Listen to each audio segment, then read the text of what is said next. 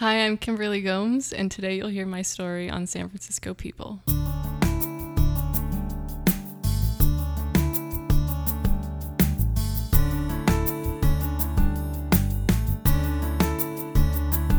I'm Frank Garza, and welcome to San Francisco People.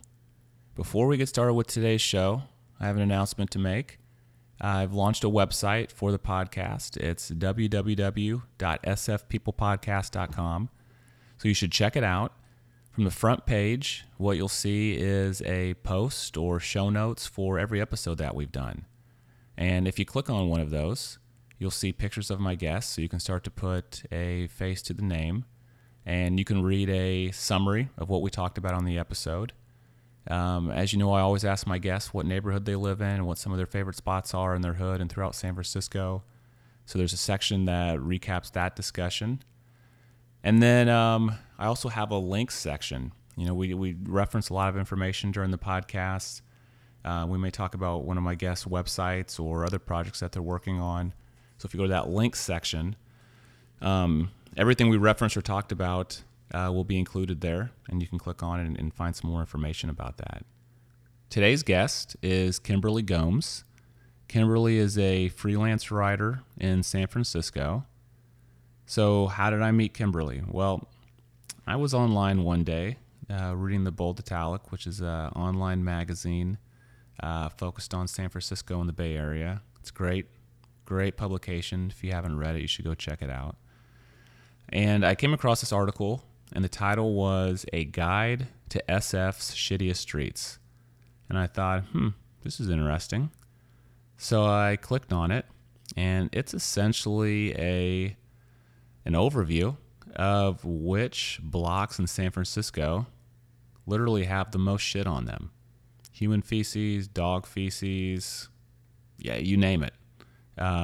It has a lot of data to back it up, and it was a good lighthearted read, but then also it does address a serious problem that San Francisco does have with some of its streets. And so Kimberly Gomes wrote that article, and so I started reading some more articles that Kimberly had written, and they were all great. And so I invited her on the show today. She graciously accepted, and so she's here today to talk about, what is it like to be a freelance writer, and why did she want to do that, and what's the path she's taken to get to this point. We'll dive into some of my favorite articles that she's written, some of the ones that some of her favorites as well. She's done a lot of great work for the Bold Italic. She's written for the San Francisco Chronicle and a lot of other publications throughout the Bay Area. And she does a lot of creative writing as well, so we'll talk about that. She writes a lot of poems, short stories. She's working on her first novel, so I found that real interesting. Kimberly lives in San Bruno, so she's going to share some of her favorite spots from that area, and San Mateo, and of course San Francisco, where she spends most of her time. So let's go talk to Kimberly.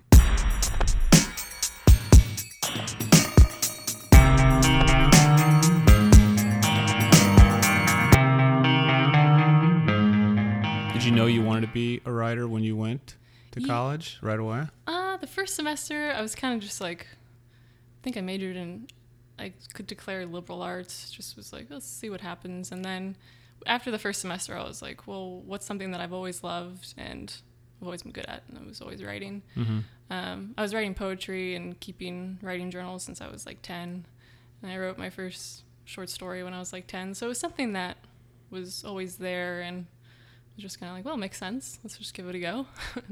Yeah. And then it worked out well. What was your first short story about when you were 10? It was actually a murder mystery. It was, I think. Deep. It was. I vividly remember the book cover. I used to draw a lot, and the main reason I think I wanted to write the book was so I could draw the book cover, and the words had like blood dripping from. Wow. I know, it was kind of creepy. creepy. Your parents love that when you I'm not sure when you what showed that to them. But yeah, that was my first one. I don't know what it was really about though, other than, okay, mystery stuff. And so then you said interning for different magazines. Mm-hmm. What kind of stories did you write in college? I first interned for Churn Media, so that was like, they do lifestyle publications, so OC Family, OC Metro, and OC Menu. So I was doing a lot of roundups for restaurants and restaurant reviews, which was really cool. So I would get to go to cafes and go to restaurants and pretend like, I was dining and write up the experience, which was really cool. And then I wrote a few feature pieces for them, mainly revolved around kids for OC Family. So I did like a piece on vaccinations when the whole Jenny McCarthy autism debate was really huge. And then what else did I write for them? Alternative medicine and kind of working that into family. So a lot of health stuff. And then after that, I went to Peninsula Publishing, which was, they do more real estate. So Home and Builder magazine, Green Builder, and wrote features for like different property developments and kind of more painting a picture for what the community would be like, which is kind of similar to what I do now with real estate agents and stuff. Yeah, that's what I noticed on your website. You have a ton of like real estate write-ups. I mean, so do you, when people list new properties, do you go in and write up those for them? Yeah. And just make them sound stunning? Yeah, pretty much. Yeah? Okay. So I do, I just did one over on Saturday in Golden Gate Heights. So it's cool because I get to go to a lot of different places, stretching from like La Miranda, which have gorgeous houses over there and properties, and some in San Francisco down to like Woodside and Atherton. So I see a lot of beautiful properties, and it's cool to walk through and you just kind of look at all the details and make it come to life on the page. And I get a lot of ideas for my ideal home in the process. So when you graduated from Cal State Fullerton, what'd you do after that? I was trying to figure out where I wanted to live for a bit. So first, I slept on my brother's couch for a while, and I canvassed. I was really into human rights in college, so I published a couple creative zines related to human rights stuff. So I started canvassing for this place called Grassroots Campaign, GCI, I think. And I was canvassing for Planned Parenthood and some other different, more like left-wing kind of organizations, which was very interesting because I was in Orange County, Los Angeles. Very conservative. Very much so. So it was not a fun experience. I only did that for like a month. Okay. And then I was like, okay, this is really takes an emotional toll on you when you're getting a lot of backlash in your face. So any stories you can share about like controversial moments with that? Yeah. I mean, I remember a couple times. One time I was in Seal Beach, which is pretty conservative, at a Trader Joe's, and a man came up to me and was like literally screaming in my face about, because I was wearing a Planned Parenthood t-shirt, and obviously it's very controversial for some people. And you were were you like handing out materials there, or you just happened to be in the store wearing this shirt? Oh no, we would stand outside of grocery stores and ask for donations. So it was like you're trying to sign up people for like monthly donations if possible, or one time, and we would give a whole speech of where the funds are going to and what's going on in the political climate of women's health and stuff like that. So that was one time where he was very aggressive. Another one that, I kind of look back and think it's a little entertaining, but it was in some part of LA. I forget what grocery store we were at. And a woman came in really quietly and didn't say much to us. And on the way out, she stopped and gave us this whole lecture and pulled out like a finger-sized plastic fetus. Like she carries it in her purse, I guess. Oh my God. Which was wow. Like, yeah, that was a whoa one. And she was just waiting for a moment like this. She was like waiting for people like us to be sitting outside. So it was really interesting. I realized, this is not what I want to do long term. Yeah. So I moved back home, and then shortly after, a few months, I started working for the Chronicle in sales. Actually, that's how I got my in. Okay. Selling ads? I was selling digital multimedia packages. So we were like SEO, kind of get your website on the front page of Google kind of thing. Okay.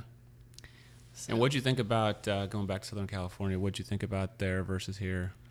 I've always loved Northern California so much more. I met a lot of good people down there that are some of my closest friends, and the weather's beautiful and they have great beaches. But I think in general, I've always been so much more of like a hike in the woods.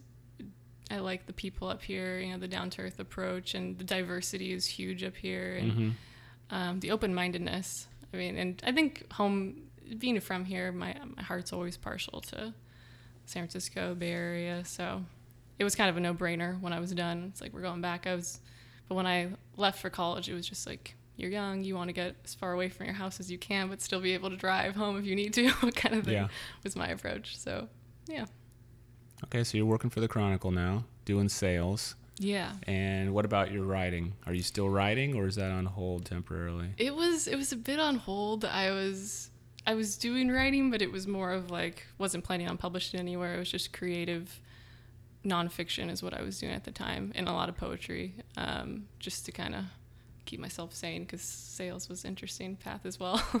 There was a couple of years where I was just trying to figure out, where am I going with this whole career thing. But yeah, and then I found a publication that needed contributors, and it was more of a volunteer thing. You weren't getting paid, but that was askmsa.com. And then so I started writing for them for about a year or so. And that was my way of kind of building the clips again. And because there was about a year where I wasn't getting published. And as a writer, that's always like, okay, you got to keep the flow going. You have to be getting published somewhere all the time. So what was Ask Miss A about? They're like a philanthropy meets society kind of publication. So it's a woman's audience.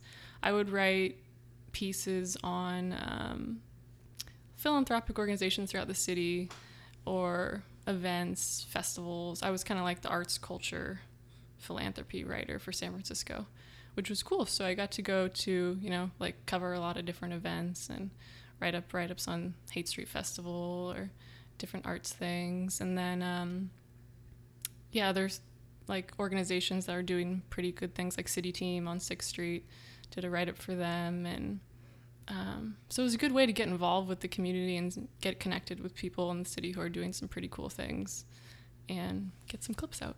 Yeah. And so you describe yourself as a freelance writer. Mm-hmm. Yeah. What does that mean, and how does that work? That means that I pretty much work for myself, but I have a variety of different writing clients, I guess you could say, or people I write for, publications I write for. So, in terms of what that looks like, it's pretty much I work from home, which is nice. But I write for, half my work is from editorial publications, so Bold Italic, Portrait Review, a newer magazine that's coming out in December called Lila Magazine that I did a couple for them recently. Positive News, which is more of a quarterly magazine, and then the other half is more marketing related writing, so that's where a lot of the real estate clientele come in. I write for a real estate magazine called Homefolio Magazine, so I do a lot of profiles for them and architectural digest write-ups. And then my other pool of clients is just more people I've kind of found on my own, different realtors in the peninsula, and I write property descriptions for them or marketing material, anything with words pretty much I write. Yeah. So video scripts, website content. Yep. So how do you find these clients? Are you out there networking, or are people approaching you, asking you to do stuff for them? It's a mix of like 2 of my ongoing gigs, which I've been ongoing for about a year or so. I found through Craigslist, so ads. But the rest of it is pretty much, editorial stuff is pretty much me always pitching my ideas. So for Bold Italic, it's, I pitch 5 ideas at a time. Maybe a couple are liked every few pitches, but it's just constantly generating ideas, pitching them. If something sticks, you get to write about it. So that's the editorial section, and the marketing clients are more of me, cold emailing, cold calling, which is interesting because as a writer, you don't really think about, I'm starting to think about it. It's more of a business. I have to look at it. This is a business, so I need to be marketing and I need to be finding new clients all the time, where instead of just like in my writer's world, which is very easy to stay in. Yeah. So it's interesting. Yeah. And then, so when do you get paid? Is it when they accept a final article from you, or is it an idea? It's when they accept it, and it's for sure has a run date. Okay. At least for the magazines and the online publications. But that's when I send in an invoice, and then I get paid 3 to 4 weeks later. So the pay schedule is very interesting in the freelance world. Yeah. Which a lot of other freelancers can probably attest to. Yeah, I can imagine. Is the Bold Italic, is that your biggest client right now? Would you say, or? Yeah, in terms of, I guess, the editorial section, the one that I like writing for the most, because they're one of the few places I've written for ever that really encourages your voice. They love hearing your opinion. They love hearing your voice. And it's just a really cool San Francisco edgy publication. So I really like writing for them, and I'm happy to be able to. That was something that I was kind of trying to manifest for a bit. I look at what publications I want to write for, and then I just study them for, a month or so and try and get it until you get a feel for exactly what they publish and more of a chance of getting in there, Yeah. How did you get in the door with them?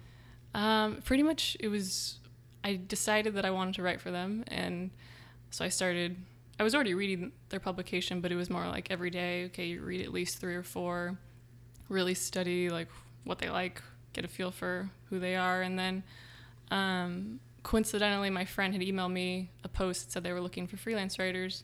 So I pitched 5, they wanted you to pitch like 5 ideas and then send in some information about yourself. So I pitched 5, and the one that they liked was the SF Shittiest Streets piece, which was a total wild card that I just threw in because I was like, well, this is kind of funny and it's kind of interesting, and it's a topic a lot of San Franciscans can relate to. Yeah. So I didn't think that they'd pick it, and that was the only one that they wanted. So let's talk about poop. That's actually how I found you, was reading that article. Really? I'd say that's probably my, that's my personal favorite of your articles that I've read. So can you talk about what that article is about and how you got the idea for it? It's pretty much a guide, or I guess, of San Francisco's shittiest streets, but referencing more human feces for the most part. I got the idea because, there's been just so many times where I've come across human feces or people going to the bathroom on the streets, and especially because I worked at the Chronicle. It's, right by 6th Street, and there's quite a few alleys and a lot of poop in that area. So there was about 3 different times I can vividly remember where I would walk up to the back doors of the building and there would be poo right there. One time it was, and I wrote this in the story, where it was like smeared on the door. And I was thinking of things that were like, what's an idea that everyone can relate to? It's lighthearted. I kind of wanted to do something a little lighthearted, but it's also informational and sheds light on an issue of the city that we probably could use some more outdoor bathrooms, So, so that's how it kind of evolved. And then, the city actually has a ton of records, very detailed records they do the high product, the water pressure hosing. So that's how they kind of catalog, what streets get the most orders, and that's kind of which ones usually have the most urine or feces. That surprised me when I read your article. I thought it was just going to be like a diatribe of like your opinion, but you have data. Yeah, there's so much data out there. How did you even know that existed? Well, the editor over there, when I pitched the story, she said she wanted it to be, a mix. I told her what I was thinking, and then she said she wanted to have like a good amount of data in there as well. So she said, talk to someone from the city. So I talked to Rachel Gordon, who was super helpful over at the Public Works Department. And they have this whole database. And also the Chronicle has written about this for years. So I was reading a lot of their pieces and kind of seeing where they got their information from. And 311, it's called 311, which is like a main database for all these records, I guess, orders throughout the city. And there's a lot of information about poop. They're really on top of it. They're trying to be on top of it, because they know it's an issue. And I talked to a couple people that are on the streets, for the Public Works, and they really emphasized they're doing a lot, and they're trying to improve the conditions, especially in, areas like Tenderloin, which has a huge influx in comparison to other areas of the city. And in July, they put up I think it's called the Tenderloin Pit Stop Program, so it's like temporary bathrooms that they put on hotspot corners. So definitely doing their part. So what are San Francisco's shittiest streets? The areas that I had pinpointed were, like, I believe it was around like Bush and Turk. I kind of probably, to be honest, I'd probably have to look at okay. the article. But that's definitely a hot spot over there. I had my personal experience ones that I highlighted was like Cap Street and Minna and 6 around there. The data also showed, I believe it was like 12th Street, like right under the overpass. I think it's like the 101 overpass. There was one in Bayshore, I believe like from Mendel to, I'm not even totally sure on that one, but what else? Yeah, those are a few I can remember off the top of my head. But the main area, I couldn't just put all that they were all in the Tenderloin, which is, I mean, if we're looking at like in like the amount of poop that's actually on a street, the most of them are in the Tenderloin. Neighborhood, yeah. But we were trying to spread it out and kind of make it a little more relatable for everyone in the city. Well, that's funny. You had 5 ideas to pitch. You're probably pitching like, like Uber versus taxi, Airbnb, and then you're like, well, how about one about poop? And they're like, yeah, I want that one. I want to pick that one. Yeah. I was like, all right, we'll write about some poop. What type of response did you? So was that your first article that got published with the Bold Italic? That was my second. The first one was actually just a story that they said it was kind of a last minute news thing they needed. So it wasn't my idea. It was more the Dolores Park construction, just giving an update about that one. Okay. But that was my idea that went up, yeah. What type of reaction did you get when you put it out there? I was a little surprised by the reaction. I actually decided after that article that I'm not going to read the comments anymore to my articles. Some people thought it was funny, which is it was more trying to be a lighthearted, entertaining piece, but also informative.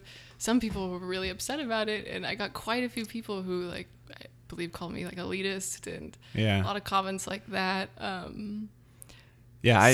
was kind of, I was like, whoa, I didn't expect that reaction at all. But yeah, I guess, I was surprised as well when I thought it was a very lighthearted, funny story. And then like at the bottom of the article, like the very first comment was somebody that was really pissed off. Yeah. They said, they were saying that they were mad because you were assuming that all of the poop was coming from the homeless people. Yeah. And they said, the 3 shittiest things in San Francisco were, number 1, this article, number 2, its writer, and number 3, the Bold Italic. And I'm like, damn, that's harsh. So, there was some of them were really harsh. I think someone said that they actually want to take a crap on me, and I was like, whoa, wow. Okay, well, people are getting upset. Yeah. So after that, I decided, I've always heard, like, number 1 rule for writers is never read the comment section of your own article. And since I'm, still relatively new to the field, I'm still curious about like how people react. And at the Chronicle, I was mainly writing about gardening, so it wasn't very controversial, Mm-hmm. So I didn't get a whole lot of comments, but I was interested to see it. But after that, now I don't let myself look. I'll look at how many shares it gets on Facebook or something. But other than that, I'm like, don't do it, Kim. I wondered about that. I mean, the other one I thought was really funny was there was a guy in there that was bragging about an Instagram account he had that was all about poop in the street. Yeah, he like walks around and takes pictures. Yeah, I came across that before he posted that. That was part of like my research. It was actually kind of a helpful Instagram because he was so proud of it. He was like, I gotta let everybody know this is like the perfect avenue for me to let people know about my Instagram account. I mean, he was pumped up. That was relevant, funny. Yeah. Well, I really liked it. I thought it was funny. Well, that's good. And I also liked your article about unfriending people on Facebook. I think it's called I Unfollowed You Because You're Too Conservative. Mm-hmm. Can you talk about that article? Yeah, that piece, especially because I was pretty politically active through college. I felt like and after the whole canvassing thing, I realized I was trying to kind of fizzle down from my whole, heavy political involvement and just kind of mellow out and focus less on the angry things that I was upset with in the world and more the things I liked. So in the process of that, especially over the past year, I started realizing, well, not realizing until recently, but I was unfriending and unfollowing a lot of people who, if they said something that was like offensive or degrading or derogatory to women or a specific group of people, I would instantly unfollow them or unfriend them. And and some of them were, some people were obviously more on the conservative spectrum because I lean more towards the left generally. And then I started noticing, how often I was doing it, and it was just more of like me wanting to shape my feed to not be bothered by anything. I just didn't want to deal with being kind of clashed. I just wanted to go to Facebook to like zonk out, be entertained, maybe watch some panda photo videos, like some corgis dancing, like, things just to kind of entertain myself. And then also some like positive inspirational quotes, which are all over my feed. But then election time came around and I was looking for election stories, and I realized I hadn't heard anything about the ballots. And a lot of my news, I read the Chronicle still and Bully Talic and, some smaller publications, but for the most part, I usually just like scroll on my feed and I get a bunch of news there. So I realized I wasn't hearing anything about local ballots. And then I actually found a study from Pew Research they had posted up in, I think it was July, and it was pretty much a study that broke down everything that I had been thinking about, how people generally, the percentages of people unfriending folks from opposite partisanships, and how most people feel that their feed reflects their political opinions. And I think it had mentioned that liberal people are more likely to defriend or unfriend or unfollow someone who doesn't have an opinion that they agree with. So there was a lot of data that was backing up exactly what I was doing. Mm-hmm. So I thought it'd be a really interesting personal essay. And the main goal that I was thinking and that I've tried to practice more is just, at the end of the day, we're all just people, and there's a lot of things that you can connect on regardless of politics. So now I've kind of welcomed the conservative posts and things and just kind of look at it more of gathering more of an accurate perspective of the world, a little more balanced. Don't have to agree with it, but, Where does your activism, it sounds like you've done a lot of activism in your life and like had a desire to do that. Where does that come from? It came from women's studies. I started studying women's studies when I was a sophomore in college, and Cal State Fullerton has a really great women's studies program. So that's how I kind of got into it and became really passionate about it. I published a couple, publications, human rights publications, and was really into writing a lot of poetry and spoken word about human rights issues. And that kind of led me to the canvassing thing. And then after that, once I kind of went into the corporate world and settled down in a cubicle, which I never thought I'd do, it kind of fizzled down, and I just kind of disengaged from activism quite a bit. And then when I got into more like urban gardening and environmental studies, then I kind of redirected it to like conservation. And I've always been interested in, now I'm more interested in, I guess, like toxicity levels and conservation, and really into like, the organic movement and being like food safety. That's where I've kind of shifted it to. I'm definitely not as active as I once was, but it's more of just like being well informed, and I just care about those kind of things more now, I think. And it's less confrontational, It's more about nature, and it's easier. Yeah. Well, I really like that article, and I think one of the reasons is because it was very applicable to my life. I grew up in Missouri, and I lived in Louisiana for 10 years, and now I'm here, and I'm definitely more liberal, I'd say, in my thinking than a lot of people I grew up with, and so I have tons of friends on Facebook, from like other parts of the country that are like ultra conservative. I bet, yeah. And my newsfeed can be hilarious, sometimes. I think back to when I moved here right after Obama got elected. And people from here, I'd be scrolling through my newsfeed, there'd be Bay Area people that were just like so excited about the inauguration, and then like the next one down would be just one of my friends like hating Obama, and Yeah. so I get that a lot. And I don't think I've ever defriended anybody. Because I'm like, I refuse to defriend like a friend just because they put that on there. Yeah. But I've definitely thought about it, and more because it's just like, I don't want to read this. Yeah. Right now. And it's so easy with like more of a lack of a better word, like click activism era, where you can just click things and someone disappears or something appears. It's easy. But I also I feel like I get so much of my news now just like on Twitter, Facebook, like seeing people comment and link articles. Yeah. And I think a lot of Americans, probably a lot of people in the world actually are doing that.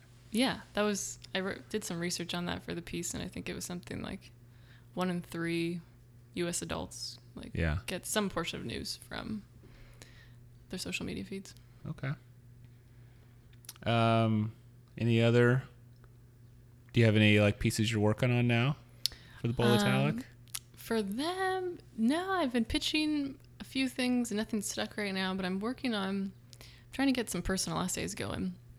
So more of a pondering stage, but for Potrero Review, I'm working on a couple pieces for them. One about vaccination standards, I guess, in Dogpatch and Potrero school districts. I guess there was a report that recently came out saying that while there is vaccination standards for students, a lot of parents are opting out of them because there's still the vaccination controversy is still pretty prevalent. So I'll be doing a story on that. That comes out in January, I believe. And then profiling a local business for them. It's down in the Dogpatch. And then I just wrapped up a couple pieces for a new magazine. It's called Lila Magazine. And one piece was called Matriarchs of the Mission. And that was such a cool piece to work on. It profiled about 5 female-owned businesses in like the Valencia corridor of the mission, and just kind of talk to them about their road and their experience and any insight they have for female entrepreneurs, because it's a female audience magazine. And so that was cool. And I wrote one on ice sculpting, which was pretty random but interesting. Oh yeah? Was that your idea? No, it was the editor. It was, okay. But I'm always down to research things that I know nothing about, because you learn something new while you're writing it. You've also written some for the Chronicle too, right? Yeah. What do you do? What have you done for them? I wrote for them for a couple years, and I was doing mostly like an environmental urban gardening column. So I maintained their rooftop garden at the time, and it was an organic edible garden. So a lot of it was kind of a DIY how-to tips for people in the area, what grows well, different creative projects you can do. And then I wrote a small business column as well, but mainly it was like environmental profiles and DIY articles for them. What's your favorite story that you've written? Most recently, the Matriarchs of the Mission was the funnest to work on, just because I got to talk to a lot of really inspiring women. And I wrote one probably within the past year for Positive News, and it was about Dr. Hawa Abdi over in Somalia. She's a woman. She was nominated for the Nobel Peace Prize. Amazing woman who has 2 daughters, and they're all doctors. And in Somalia, it's customary, I guess, where if someone knocks on your door and asks for you to take them in, it's kind of, that's what you do. You take people in. So they were going through a civil war for like 20, 30 years. And during that time, she took in 90,000 people. Wow. I mean, she must have a pretty decent sized plot, I would imagine.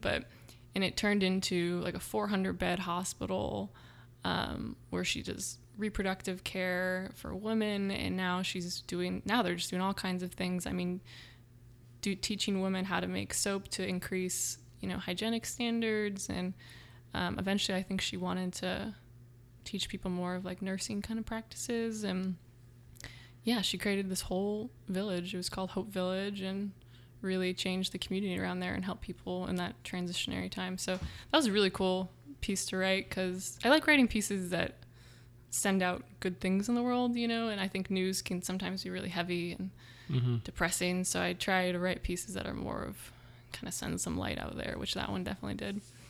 And then another cool one was for the Chronicle. I interviewed and did a profile on Deborah Coons Garcia. She's Jerry Garcia's wife or widow.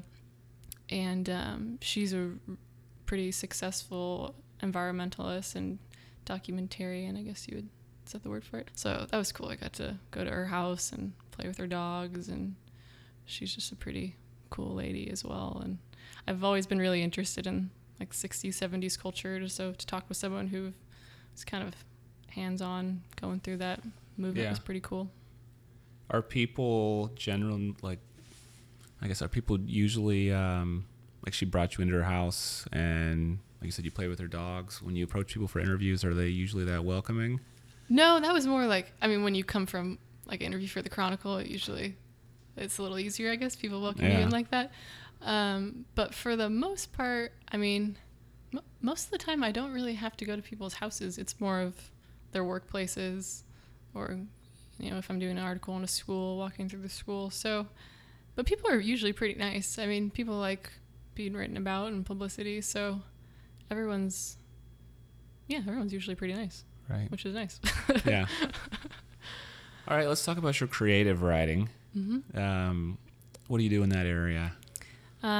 These days, I've recently gotten back into it over the past, since I started freelancing, which was about 11 months ago, really dove back into it. So I'm working more on fiction pieces, some personal essays, but I'm in the middle of my first novel, which is exciting and interesting. It's a very interesting road, but it's very creatively gratifying.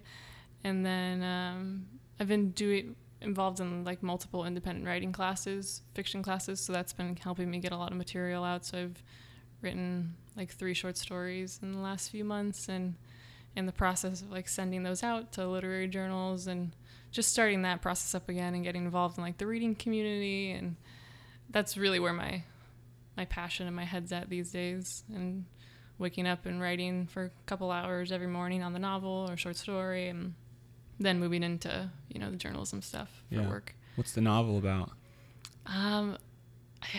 It's still evolving, Okay. but it's a coming of age story of sorts of a woman. The themes that I'm kind of working with is someone, she's battling the ideas of like freedom and confinement in her life and how it manifests in different ways, whether in her job or her relationship or the spaces she occupies, and kind of through, I would just say it's a coming of age story of a woman kind of breaking out of confining circumstances and into her own kind of personal truth.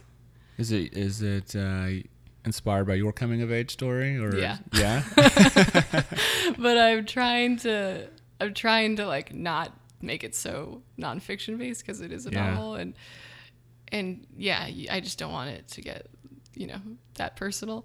But a lot of it, there's like seeds of truth that are like seeds that spawn from my own experience, and then I've kind of embellished on them, and I'm trying to get to know the character as someone that's separate from myself.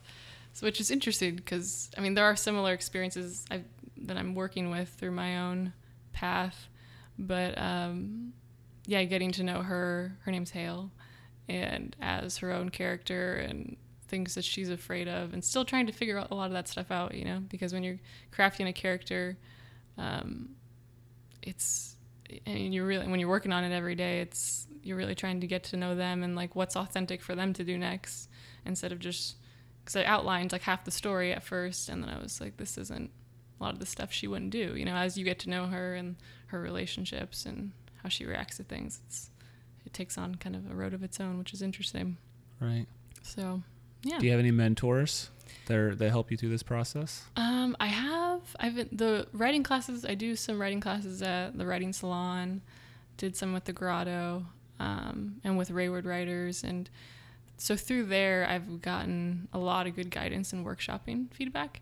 So I had a teacher named Carson over at Wayward Writers, and she was really helpful and kind of guiding me, or not necessarily guiding, but keeping the inspiration flowing with a lot of different experimental writing prompts for the novel. But I don't have a mentor. I'm actually looking for one.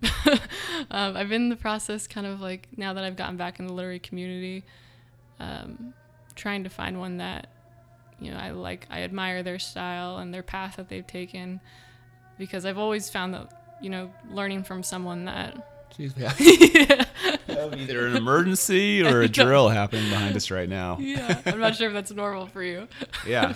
I'm not normally home at this time, so. Okay. But it is noon, so I'm Probably sure a it's a test. drill. Okay, sorry. Continue on. You're looking for a mentor. Yeah. So now that I'm back at the literary community, just trying to find someone who, where I admire their path and their work, and I think that I can learn from them, and then they're willing to take someone under their wing, kind of thing. Mm-hmm.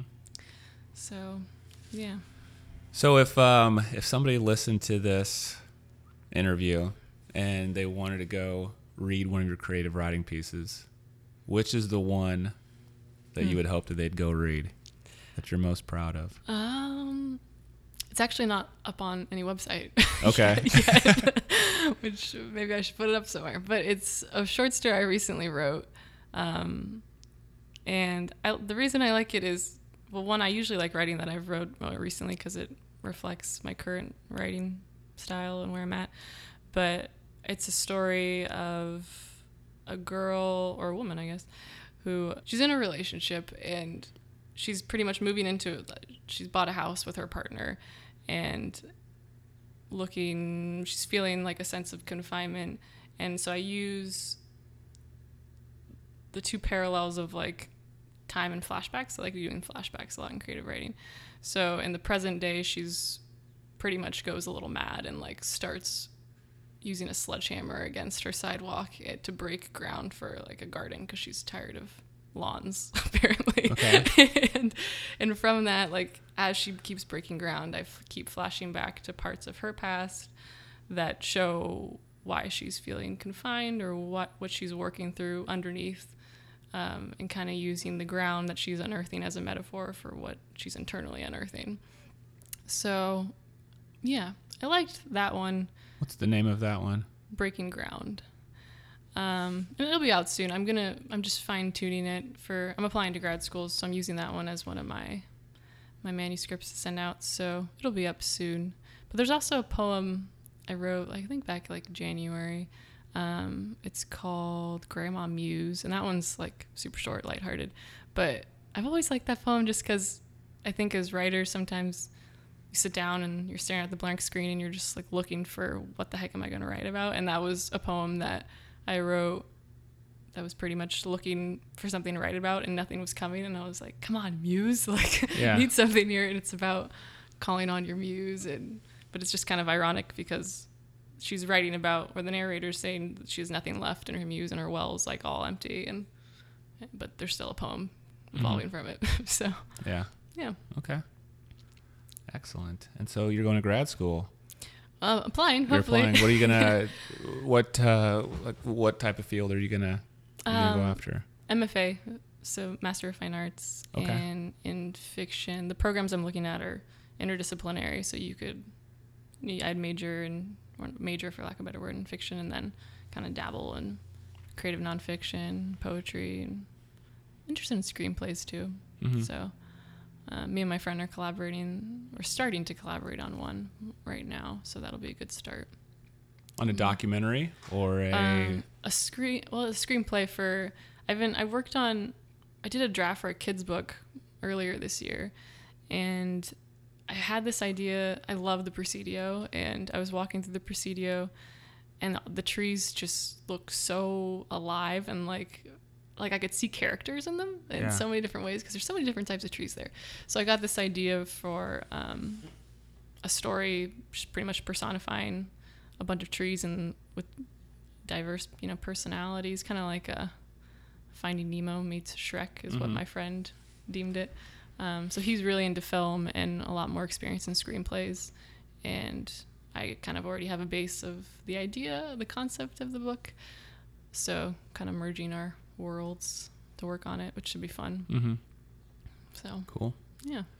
So you told me earlier that you're a big believer in like positive thinking, manifesting what you want in life. Mm-hmm. So for your life, I mean, what is it that you want this writing career? Like, what's your ultimate goal with it? Like, what's your dream job, so to speak? A dream job, at least right now, I feel like it kind of evolves as I evolve, but National Geographic has always been on my radar. I love to travel.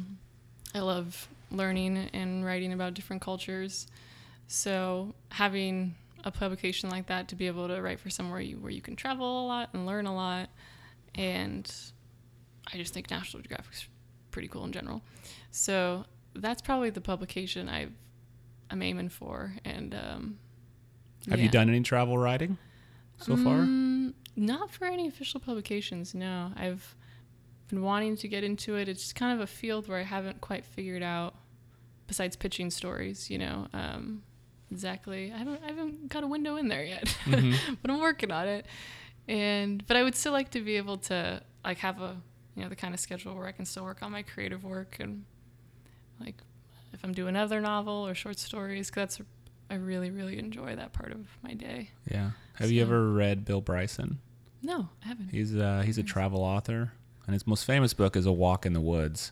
Okay. But he takes these trips, and then he just he journals them. He writes about like just his everyday experiences, and they're hilarious. I mean, A Walk in the Woods is him and his buddy when they were like old and out of shape, tried to hike the entire Appalachian Trail. Oh, that's a good story. And it's about their utter failure doing that. But I mean, he has books like traveling around Europe, going to Australia, but that's you should check it out. I mean, because it's he merges like travel and like he's a great writer as well, and it's very enjoyable just hearing about his stories. Okay, cool. I will definitely look that up. Yeah. Bill Bryson.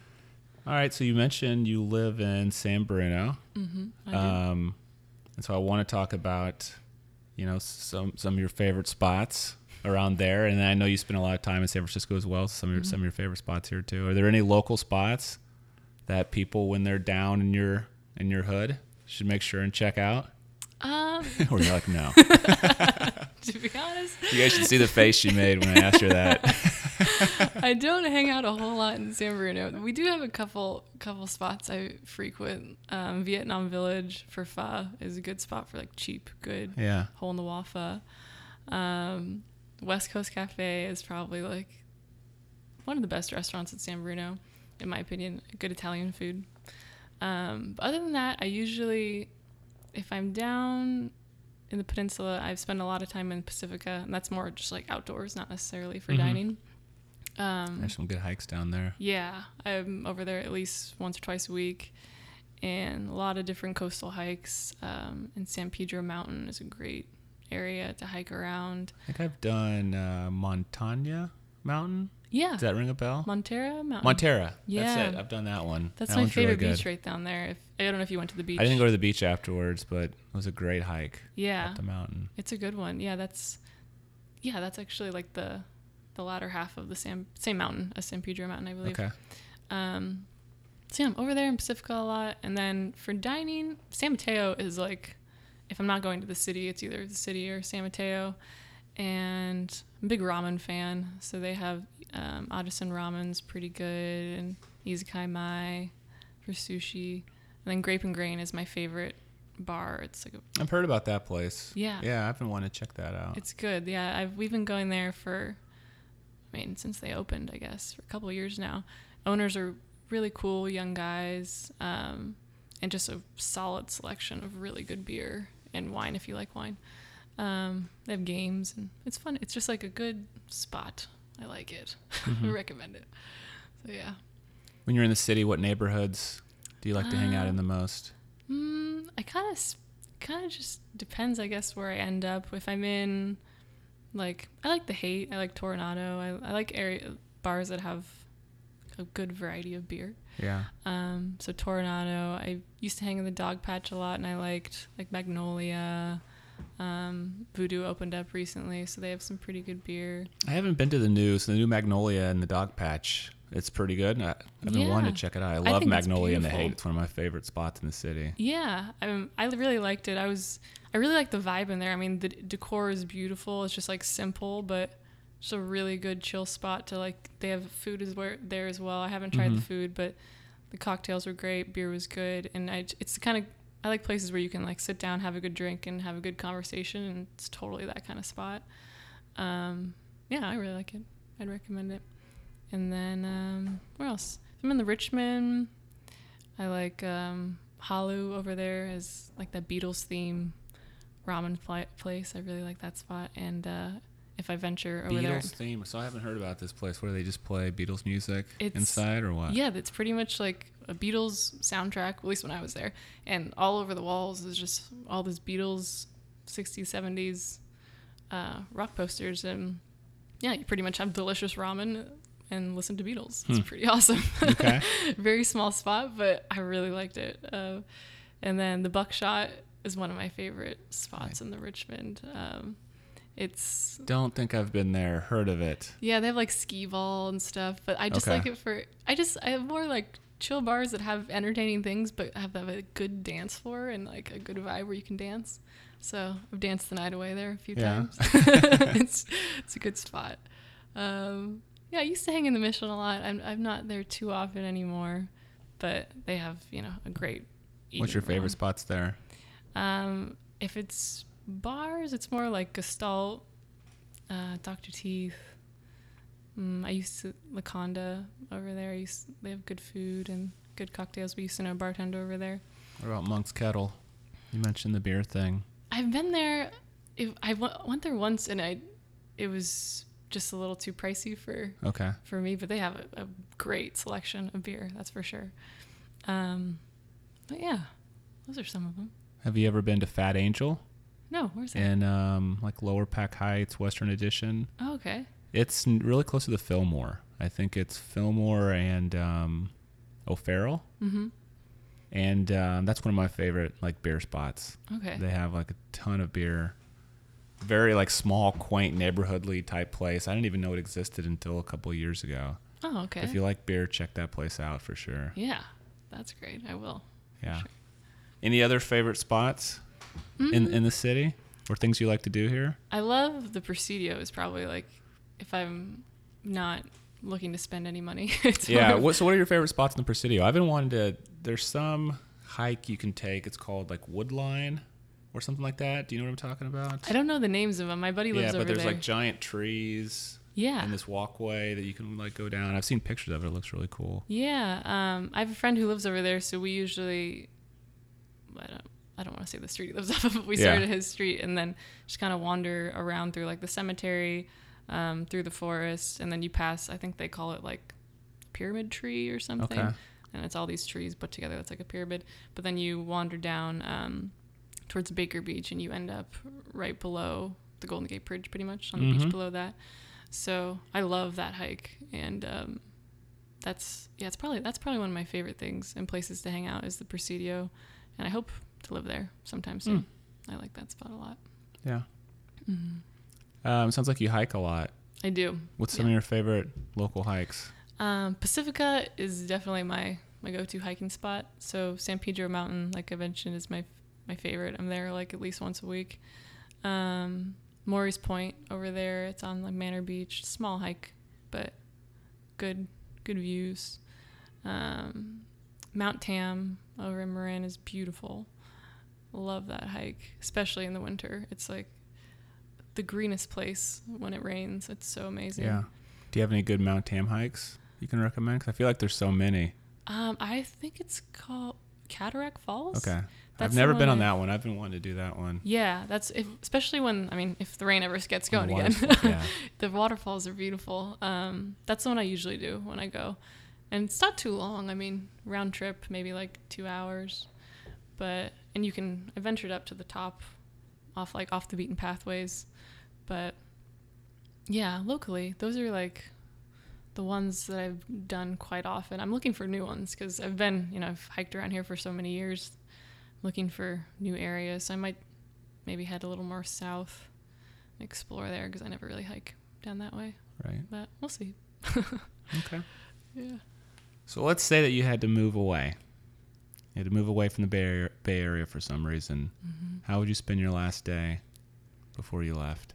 Let's see. I would probably spend it. Most of it would be it'd be a mix of hiking and dancing, I think. So my two right. favorite things. So I'd probably start over. I would probably wake up early since I knew it was my last day, and go to Maury's Point, which is a beautiful beach that I like hanging out and kind of zenning out with the Mother Nature over there. do that little hike, more just maybe like a little yoga session on the beach or something, and then head over to the Presidio with some of my hiking buddies. Probably hike that trail that I was mentioning. I really like that one. And so you get such a beautiful view of the Golden Gate Bridge. It'd be a nice send-off. And I would either bring along like an Ike's or Mr. Pickles sandwich because I love Dutch Crunch. And when I moved away, I miss Dutch Crunch so much. So that would definitely be on my last day food. And then I'd probably go dancing. Probably at Buckshot. I like dancing at Buckshot. Yeah. I'd probably end up there. What is it about dancing at Buckshot that you like so much? I've just had so many good times there. My last birthday was there. And when I'm there, there's always really hilarious, awesome people that just like aren't afraid of making a fool out of themselves on that small dance floor. And it just garners a great little experience. Okay. I'm all about it. So, yeah. Well, that sounds like a great day. Yeah. So where can people who want to read some of your work, or they want to find you, like where can people find you and read your stuff? My website's Kimberly-Gomes, Gomes.com. And that has most of my writing stuff. I mean, definitely all my journalism and marketing stuff, and some of my older creative writing stuff, but I'll get new stuff up there sooner than later. So yeah, and then my email address and all my Twitter and all that jazz are on there as well. So that's where they can find me. All right. Well, thanks for coming on the show, Kim. Yeah, thank you. Look forward to reading more of your articles, and I'm looking forward to this novel that comes out. Me too. I really enjoyed my conversation with Kimberly. She's a person that's following her passion and doing what she wants with her life, and I have a lot of respect for that. I also really came to appreciate the quiet confidence that she has. When she talks about her projects, the things she's working on, and the things she wants to go do, it really left me with no doubt that she's going to achieve all of them. So I can't wait to read her novel. I'm sure it's going to be great. I can't wait to read her future articles in the National Geographic. She has a lot of success in her future, and I'm glad I met her early on in her career. So you can read more about Kimberly on my website. Again, it's www.sfpeoplepodcast.com. Get on there. She'll be on the front page. Click on episode 5, Kimberly Gomes, and get a recap of the show. Get a recap of all of her favorite spots she mentioned in San Francisco, San Mateo, and San Bruno. And then get a link to all of the references that we mentioned in the show, including her website, www.kimberly-gomes.com. Thanks for listening. I hope you enjoyed the show. Don't forget to follow us on Twitter. The handle is @SFPeoplePodcast. And I would also really appreciate it if you could leave an honest rating and review on iTunes. Most importantly, I value your feedback, but it also helps us get a little bit more publicity on iTunes and get the show out to more people. If you have any feedback or an idea for a future show, email me. It's frank@sfpeoplepodcast.com. We'll be back in a few weeks. I'm Frank Garza for San Francisco People.